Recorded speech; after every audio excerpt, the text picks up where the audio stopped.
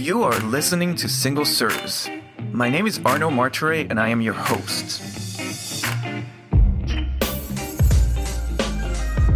Single Serves is a podcast dealing with design, architecture, business, and city building in which I interview an expert on a specific subject matter.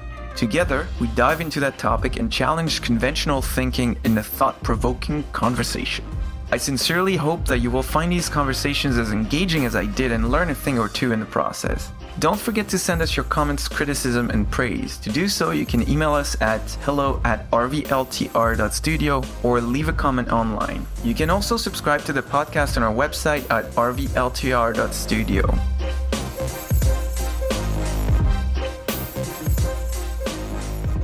George Tannenbaum has spent well over half of his life in the advertising business, yet he still manages to be a nice and very funny guy. He currently makes a living working directly for clients and agencies. Before that, George worked at illustrious outfits such as Ogilvy, helping run their dream account, IBM. He also worked for RGA, Hal Riney and Partners, Ali and Gargano, and Lowe.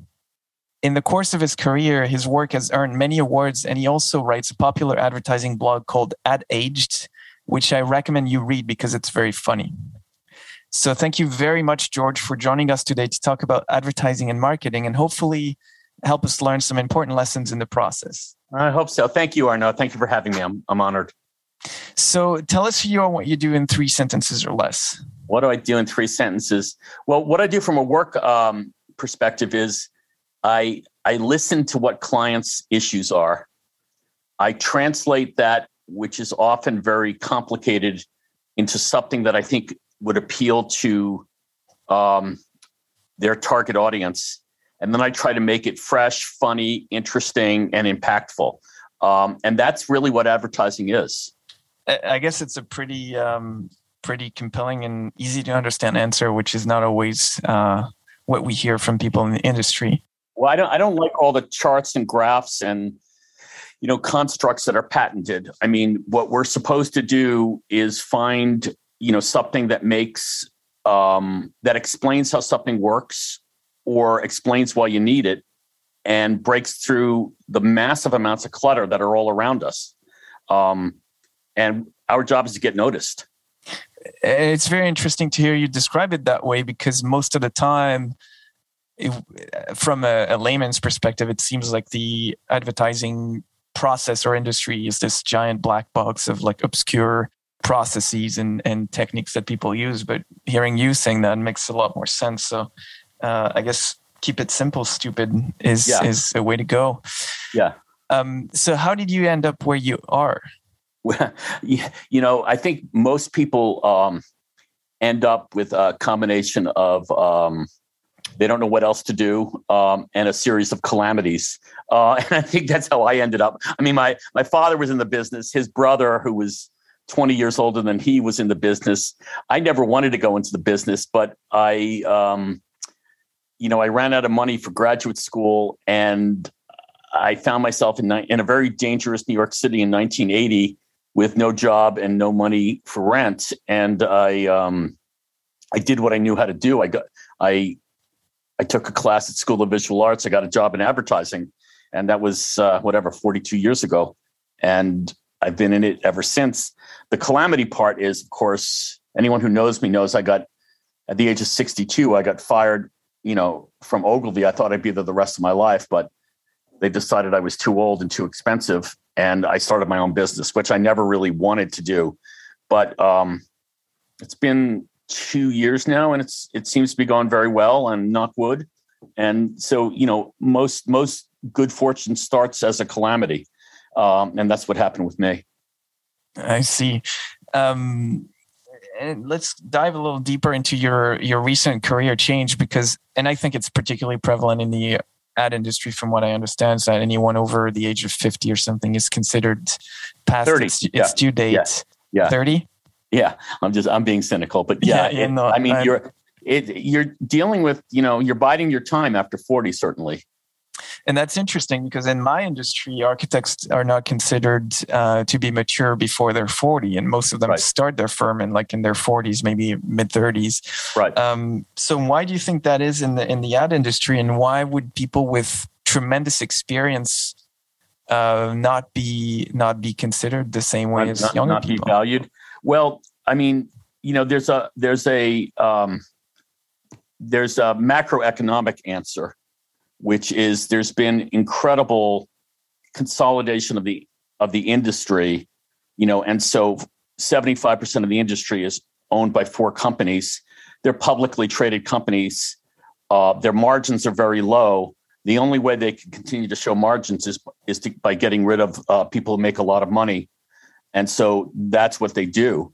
And then that's one bit of it. That might be a cynical economic point of view. The other bit of it is, the industry has always been kind of youth obsessed on the kind of a holdover from the 60s and the baby boom generation, when the baby boom generation was such a large portion of the populace and had so much disposable income.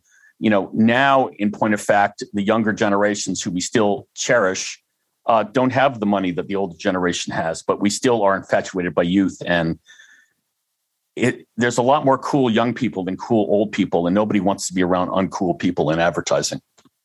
I see. I think that we'll leave it at that for now. I want to go back a little bit to more the marketing aspect of advertising. Mm-hmm. Can you tell us, in your opinion, what makes a good ad?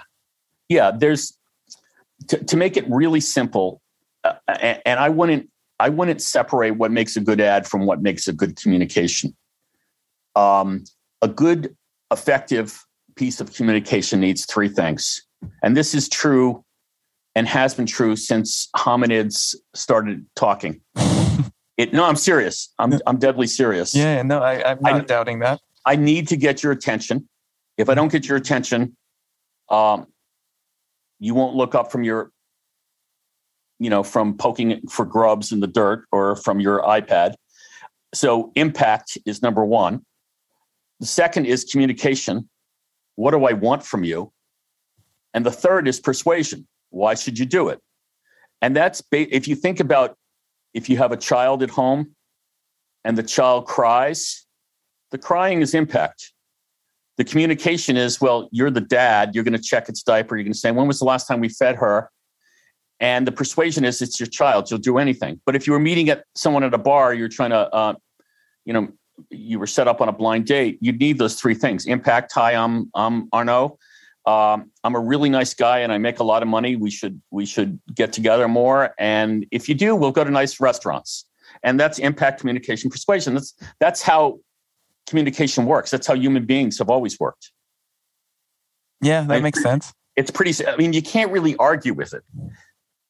No, I'm with you. So in my industry, and I've been pretty vocal about this, most of the marketing we see is pretty crappy because it's, I think the primary reason is because people are targeting the wrong audience. They're most of the time trying to impress their peers instead of trying to convince their potential clients to hire them. Right. And that's not true of everyone, but it's pretty generally true.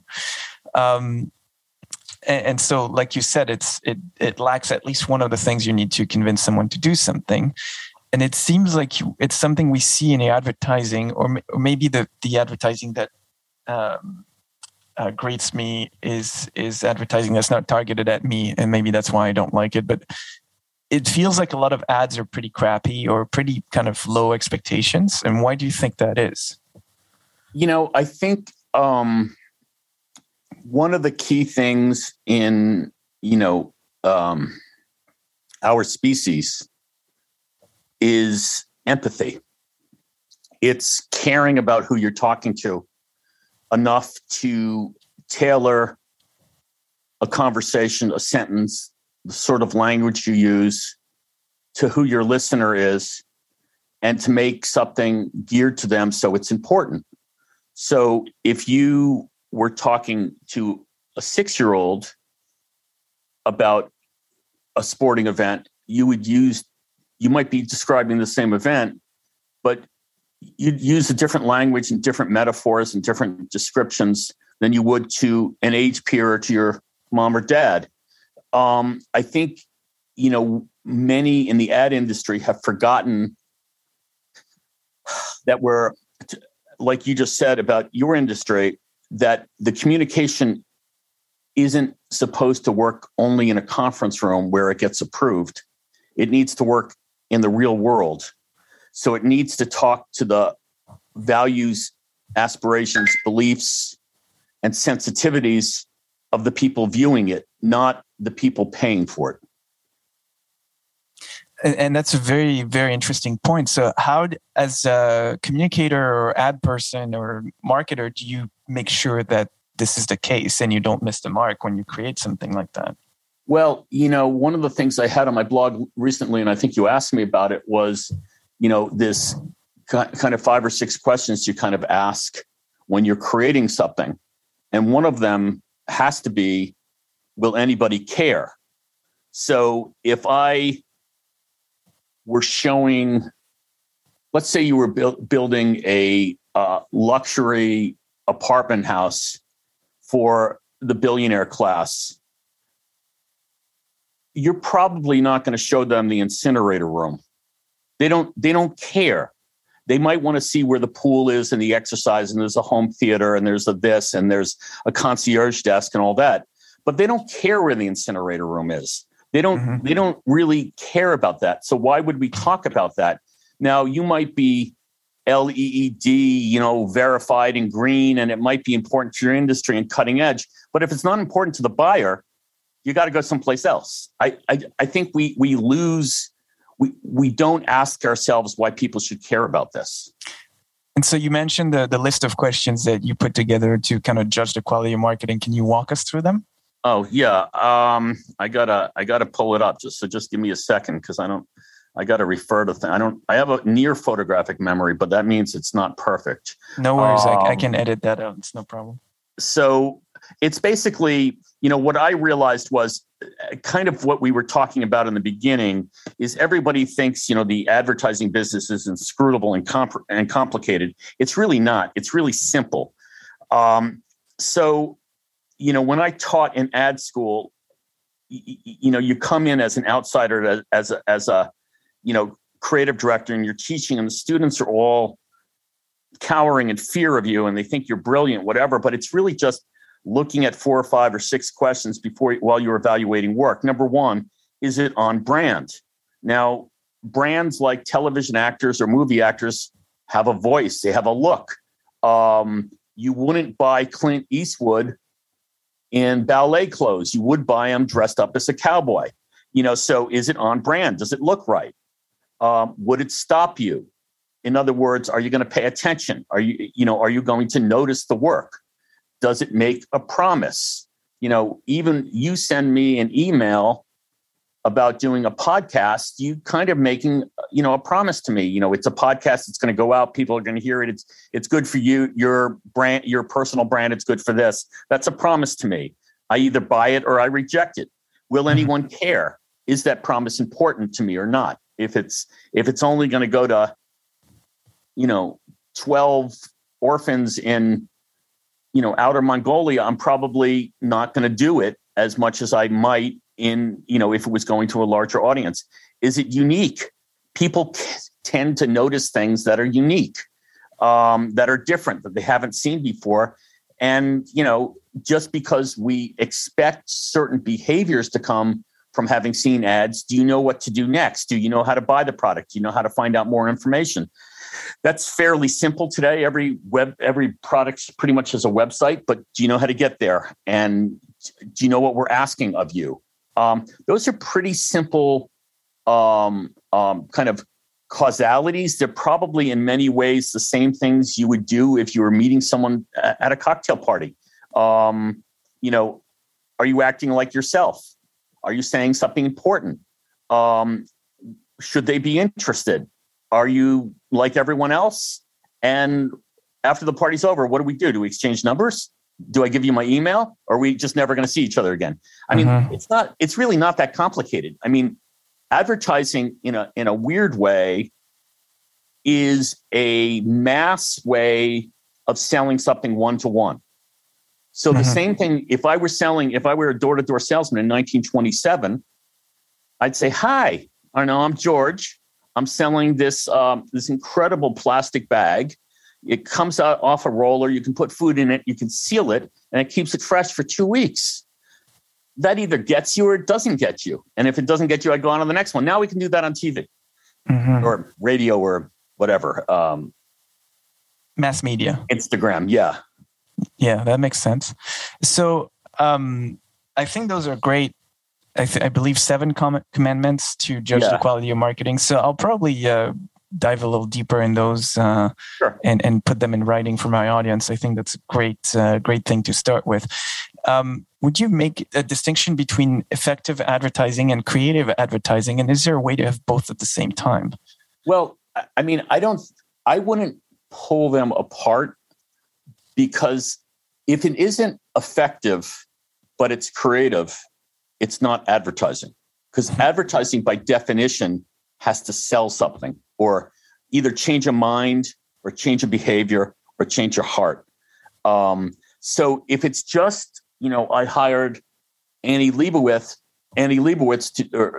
to do a beautiful shot, a beautiful photograph for me, or I hired a famous director to shoot a commercial, but it doesn't effectively portray what I'm trying to sell. It doesn't convince you. I've made a film or a piece of art. I haven't made a commercial. I mean, a commercial, as the name implies, is a commercial. It's meant to generate commerce. Mm-hmm. So I don't think you can separate the need to do something interesting with the need to sell. I think they go together. I think that's one of the false steps the industry has made over the last 15 or 20 years. And I could get very, very inside baseball and talk about, with the kind of rise of direct marketing and data, we've separated the selling from the image.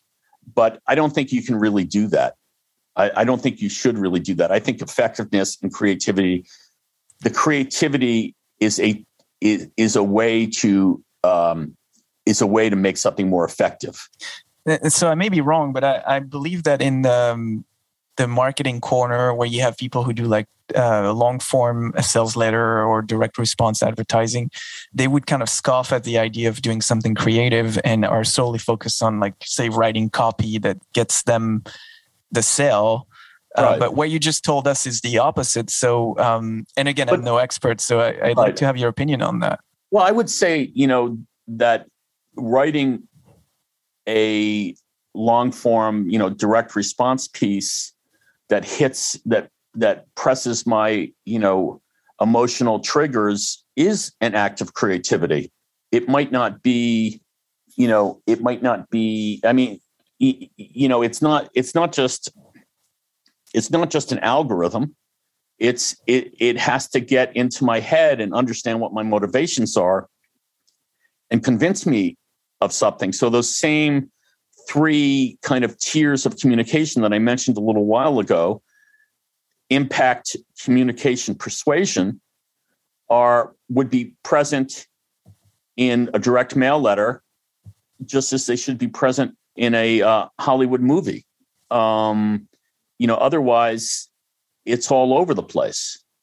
So, creativity in advertising is the art of getting through to someone. It's not the art of using expensive photographers and directors or illustrators. It's the art of getting through to someone. How do you break through, lethargy, lack of attention, lack of caring? How do you make an impact? That could be a psychological trigger. It could be, a piece of artwork. It could be a million things. Mm-hmm. But, I think you always have to use creativity to find that thing. I'd hate to think that, I know there's agencies that call themselves marketing services agencies, and there's agencies that call themselves creative agencies. But, even, if you own a home or something and you have a chimney sweep come to your house and he's doing something fairly prosaic, he has to be kind of creative in selling you what he is. If we don't do this, the soot will build up on the chimney. You won't get good airflow. You won't have a good fire. If he doesn't make that story come across, he's not going to get the sale. Mm-hmm. That's the creativity he brings to his job. It's boring as hell, maybe, but that's what he does. I see. That makes sense. So speaking of that in general, is there a favorite advertisement of yours of all time, or maybe a few that you can refer to that are all of the things you've described so far? Yeah, there's my favorite television commercial of all time is, I believe, a 1974 TV spot that for Fiat that the Carl Alley agency did, featuring a stunt driver. You can find it on YouTube, or I can send it to you, featuring a famous stunt driver called Remy Julien. Mm-hmm. And it talks about, Fiat at the time in the United States was a relatively uncommon car. And it talks about how in Europe there are over 50 small cars to choose from. And you see Remy Julien, driving downstairs. He's being chased, driving in between two trucks, just missing this. It's a stunt driver. Mm-hmm. And he's really putting on a performance.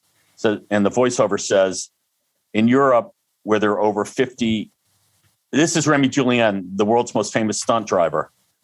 In Europe, where there are over 50 types of small cars to choose from, the one that Remy Julien has chosen for more of his movies than the other is the Fiat 124. And at that point, the car jumps from a road surface. It literally jumps through the air and lands on a ferry boat, like 5 feet away. Mm-hmm. And the voiceover says, a family car. So it's got everything I need. The opening scene is a car, kind of leaning into a curve almost on two wheels. It's got sirens. It's got this. It's a chase scene. It's an incredible chase scene.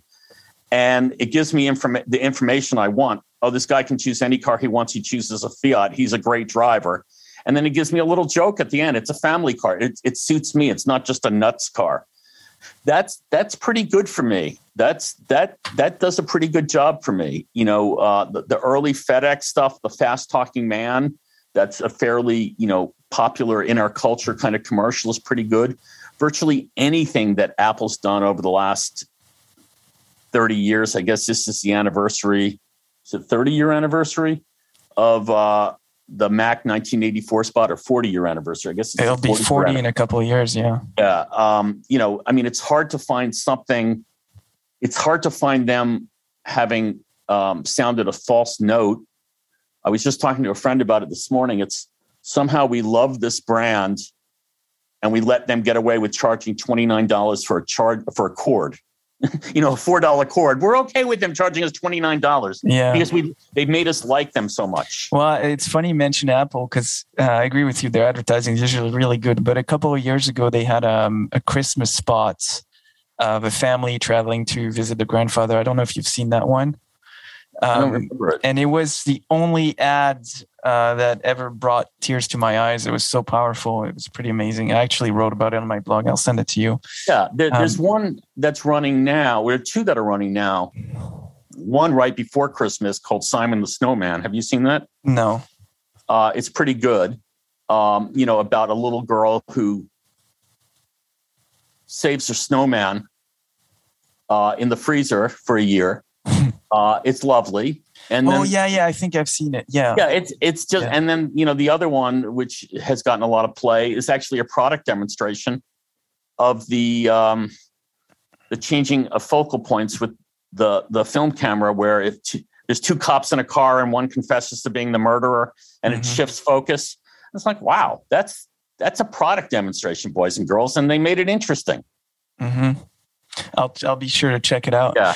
So what are some of the lessons you've learned from a lifetime in advertising? Well, I think, I have a pretty strict, personal code. And so there's a lot of lessons. One is if you want to learn how to write, there's George Orwell, I guess 75 years ago, wrote an essay, 1948, I think, or 1946, wrote an essay right after World War II called Politics in the English Language. And there's 6 rules smack dab in the middle of it that I'm not going to go through now. But I always use those as the highest order of writing rules. They're mostly never use jargon and don't say anything ugly. And if you can say something more simply, say it more simply. The beginnings of this conversation were you asking me some fairly large questions about, how I think advertising works or why it works. And I like to bring things back to kind of the fundamentals of our species. They work when we're human. They don't work when we try to come up with these nonsensical paradigms and models and concentric circles and Venn diagrams and whatnot. That's all just bullshit. They work. Carl Alley, the famous ad man, said, advertising should comfort the afflicted and afflict the comfortable. So, comfort the afflicted. If you have hemorrhoids, this stuff is going to make you feel better. And afflict the comfortable. If you're fat and you never get off your sofa, we should afflict you to get you to a gym. Mm-hmm. So, that's kind of what we're supposed to do. And it's pretty simple. We're supposed to work to convince people to do something. That's what advertising is. I think that's kind of how I like to look at it. I would argue that's what life is about, really, because we're all trying to convince someone of something at some point. Right, exactly. My account partner always says, my job is to get people to do what I want them to do. Okay, well, that's pretty good. Yeah. That's pretty good. I buy that. We can have way more, ornate conversations about everything. But I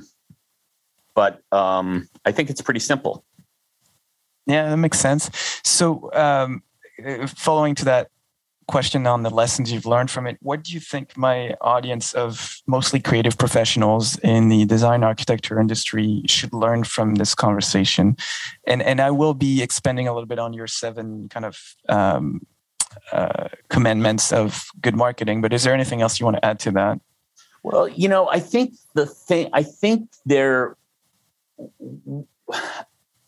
the way the industry has seemingly in our industry, and I'm sure in every industry over the last 25 years, we've really been hit with what feels like, a wave of future shock. Everything is different. We work differently. Or don't work differently. We do everything. We're using computers. We never used computers before, so on and so forth. A lot of what we do is dramatically different from what it used to be. In advertising, you could say the channels we view things, hear things, read things on are very different from how they were 20 years ago, 15 years ago even. But what really doesn't change is our species. Our species still likes a good story. Our species still wants to feel heard. Our species still wants to feel loved and listened to and understood. And, I'm not an architect. I'm interested in architecture. And about, when my brother turned 60, so this is 5 years ago, I went out. He lives in Chicago. I went out to Oak Park because there's about 10 Frank Lloyd Wright homes in Oak Park. Yeah, it's the Frank Lloyd Wright. It's the Mecca of Frank Lloyd Wright. Yeah. And his studio is out there. And the home he lived in, which I guess at the time, I believe it was 1899. I could be wrong, but it was around 1899. That sounds about right, yeah. It was the prairie. Mm-hmm. So it's not prairie now, it's suburbs now and pretty dense suburbs. But he had a whole, as you know, being, an architect, being a Wright fan, he had a whole thesis about what a doorway should be. Mm-hmm. And it was really duplicative of how early hominids entered a cave. You kind of had to hunch your head. You sat close around a hearth. There was family togetherness. Yes, I'm getting this right. To the point where I know he was only 5'8.5", but the ceilings are, I'm 6'2". The ceilings are a little low. There's a little sense of claustrophobia. But for me, because we're used to something different now, but the overriding feeling was one of warmth and protection. Mm-hmm. And that's probably what our species has always needed from a domicile. Mm-hmm. And I think we have different ways of designing things and different ways of doing things. And obviously Wright himself evolved. He worked for more than half a century, and not everything he does has that kind of early claustrophobia, what I would call claustrophobia, where the hearth is like, and the entrance of the house is almost like descending down a tube, but a conical structure, because the ceiling gets lower. But that sense of like drawing you in and protecting you I think is probably something, I don't know a lot about architecture, but I know enough to, when I'm walking through the city, to understand how some buildings make you want to look into them and some buildings kind of push you away from them. I don't know how it works. I can't design it that way, but I know successful retail spaces make you look in and unsuccessful ones allow you to look out. I don't know how that works. Yeah, and the compressed space when you enter a house à la Frank Lloyd Wright is actually a common device. I think it's been a bit lost in recent times, but that's what I'm talking about. Yeah, because we forget the essentialness of humanity, and we say, well, that's how it used to be done. I'm going to do something new. We don't understand really what it's providing. So let me tell you a metaphor, a story, a true story I hear. And I think it applies to both your business and mine. In the early days, post-war, World War II days, when a lot was changing in the world, suburbanization in America, suburbanization, this and that and the other thing, General Mills, the food conglomerate, came out with instant cake mix. Do you know this story at all? No, I'm not familiar with it. I think they came out with Betty Crocker instant cake mix. Because there were more stay-at-home moms in those days. Mm-hmm. And how do you semiotically show caring for your family? Except, cook something, make a cake. Mm-hmm. So Betty Crocker, the General Mills company made this cake mix, Betty Crocker. They gave it a pretty name. And, they showed pictures of loving moms in aprons bringing cakes to their children and families. And the product was a failure, because all you had to do was pour the mix in a bowl and add water and bake it. And women didn't associate that action with cooking. So they reformulated it and made the person cooking crack an egg in it, because the semiotics of cracking an egg said cooking. I see. You understand what I'm saying? It's a tiny change, but it made a huge difference for them. Yes. Yeah, and it wasn't really that material. Like, I would imagine if you're an automotive engineer, regardless of your age, you have in your head what a racing car should sound like. Yeah. And we don't have an organic sound that comes from a car engine anymore, because car engines are more sophisticated. They don't make sounds like that. We actually add it. Yeah, that's what I was going to say. I just bought a car that pumps the supposed engine noise into the cabin because it's not as noisy as it's supposed to be. Right. So I'm sure in architecture, there are things that give you a sense of belonging, of space, do you know who William White is? No, I can't say I do. He was kind of an urban planner. And he did a lot of famous studies in the 60s and 70s. And one of them, I could send it to you if I could find it, was about how if you're in a public space, you will never just sit down in a chair. If you're going to a plaza, you always move the chair before you sit in it, even if it's just an inch. Yeah. And it's a human thing to make you say, I'm in control. And I'm sure when you design a building, when you design a space, you do that. And we have to do the same thing with communications. How do you make it astute to our species? Yeah, that's a very good point. And I think when you talk about architecture or marketing like that, it's lost in a lot of more contemporary projects for sure. It's like it becomes just a collection of spaces, and there's not a lot of thought given into how those work together, the sense of like grandeur or of an event that is coming into a nicely designed building. So that makes a perfect sense. I have this movie on I don't know why I bookmarked it, maybe because I love it. It's about 7 minutes long. It's a bit of a documentary on what happened in New York when they tore down the original Penn Station, the Mead, McKim, and White Penn Station. And there's a quotation in the movie from a Yale architecture critic, Vincent Scully. Mm-hmm. And he was comparing the old Penn Station to the new, not the Moynihan Penn Station, the one in between. And he said something like, architecture used to convey a nobility to people. If you think about what you feel like walking into Grand Central as a human, an insignificant human, you feel important. You might even feel loved by the state, as opposed to kind of entering Terminal 17 in LaGuardia. You're a necessary evil. You're surrounded by linoleum, dirt, and slovenliness. And TSA agents that hate you. Yeah. Yeah. I mean, but you think about, that if the overlap between your business and my business is how we make people feel, in your business, it might be how they feel about going to work or going to shop or going to live. In my business, it's how they feel about buying something or traveling somewhere. It's how am I making you feel? And you think about how many commercials, to use your TSA example, seem to be shouting at you. Like every fucking, Verizon spot. Oh, you can swear. That's okay. You know what I'm saying, though? They're not treating you like they like you. Yeah. So it's interesting because I'm a motorcycle and car nut. So I watch a fair amount of stuff on YouTube and elsewhere on those topics. And there's currently a Nissan ad for the new Rogue with extremely grating music. And I'm supposed to be the demographic, by the way. Right. But this ad, I just cannot. I want to destroy my computer every time I see it because the music is annoying. It's telling me things I don't care about.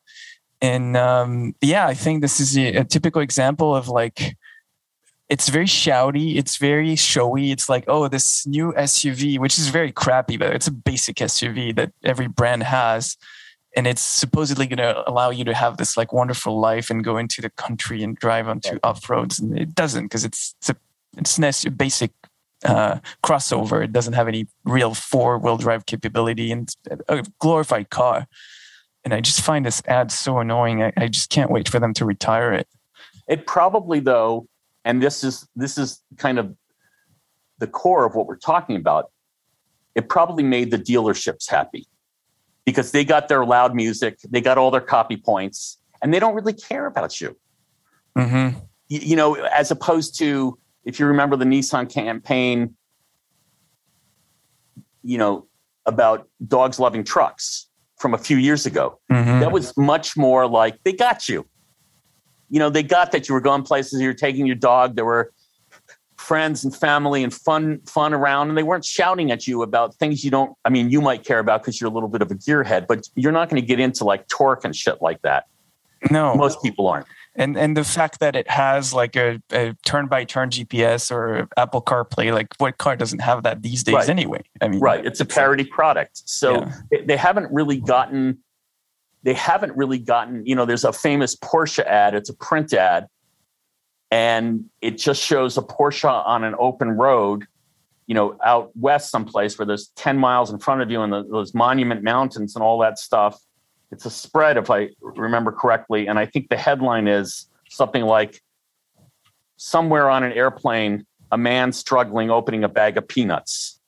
And it gets into that kind of freedom, that soul, that maybe it was Harley Davidson, for all I know. It could have been either one. But it got to the psyche of why that you're a zigger, not a zagger, that you go the other way.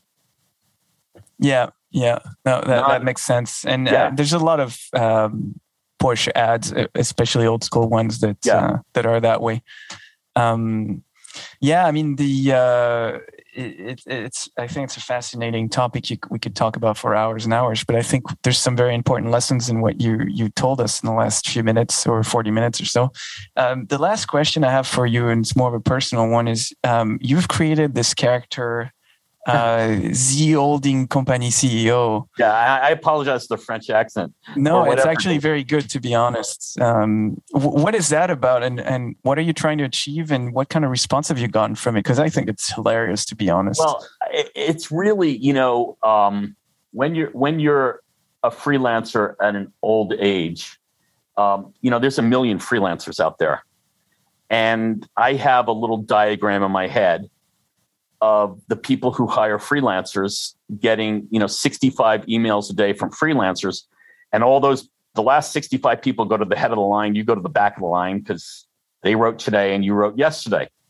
Mm-hmm. So, part of your job as a freelancer, as someone who's constantly looking for work, is to move yourself to the head of the line. Yeah. Does that make sense to you? Absolutely. Well, I'm the same. I'm a freelancer too. So okay. So I said, well, what can I do that moves me to the head of the line? So I run these little ads for myself. I write a blog every day. And then I just, there's this character I literally just made up out of whole cloth. I just shot one day. One of the holding company princes has a French, he's French. And I can't do an English accent. I didn't want to just do an American accent because then it would sound like me. So I just said, well, the only thing I can vaguely do, I can't do a German accent. The only thing I can vaguely do is this horrible French accent. And then basically, like a lot of the things you hear politicians say, he's basically clueless. He doesn't get that he's got $27 million and everybody else doesn't have enough for pizza. He just doesn't get it. And that's the way that's the way a lot of politicians are. That's the way a lot of, corporate leaders are, because they're in an entirely different world. And it became, I haven't done one in a while because they're harder to come up with than you'd think. And I don't sit and work at it. When one comes up, I come up with one, I do it. Mm-hmm. But, it hasn't, as I think I wrote in my note, I've gotten a lot of people saying, I love it. But I haven't gotten a lot of comments on the blog. I think because people are afraid. Because if you work for the holding company that's French, you're not allowed to say anything because it looks like I'm making fun of them. And I think just there's a general fear of being on my side because I'm anti-holding company. So I don't think people want to show allegiance. Yeah. Well, and the world needs contrarians, right? If everybody's is zigging, like you said earlier, someone has to zag. And I think I'm not as daring or ballsy as you are, but I think it's every freelancer ought to do something like that because it makes them stand out, right? And when you stand out, you have more of a platform to be heard. Yeah, I mean, I think I think was it Orwell who said, in a world of universal deceit, telling the truth is a revolutionary act. I've heard that one before. I'm not sure if that's Orwell, but yeah, it is Orwell. In a world of universal deceit, telling the truth is a revolutionary act. And I don't think I'm doing anything this isn't the Panama Papers. I'm not exposing that this one stole $16 million or this one did that. I'm basically saying, yeah, I'm taking a lot of time off. I made $22 million last year, and I'm basically just telling the truth. And people, oh my God, he told the truth. I read something not too long ago. The way the world is today, we accept when people lie and we're shocked when they tell the truth.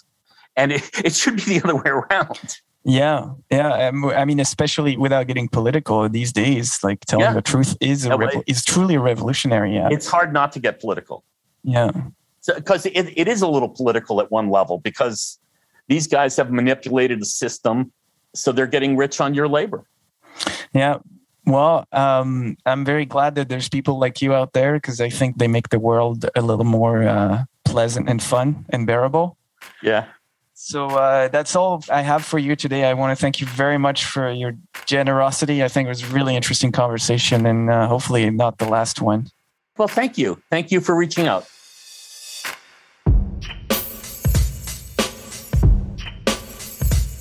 Hey, Arno here. I hope you've enjoyed this episode and that you'll come back for more. Please share with your friends and colleagues and remember to subscribe on our website at rvltr.studio. Until next time, ciao.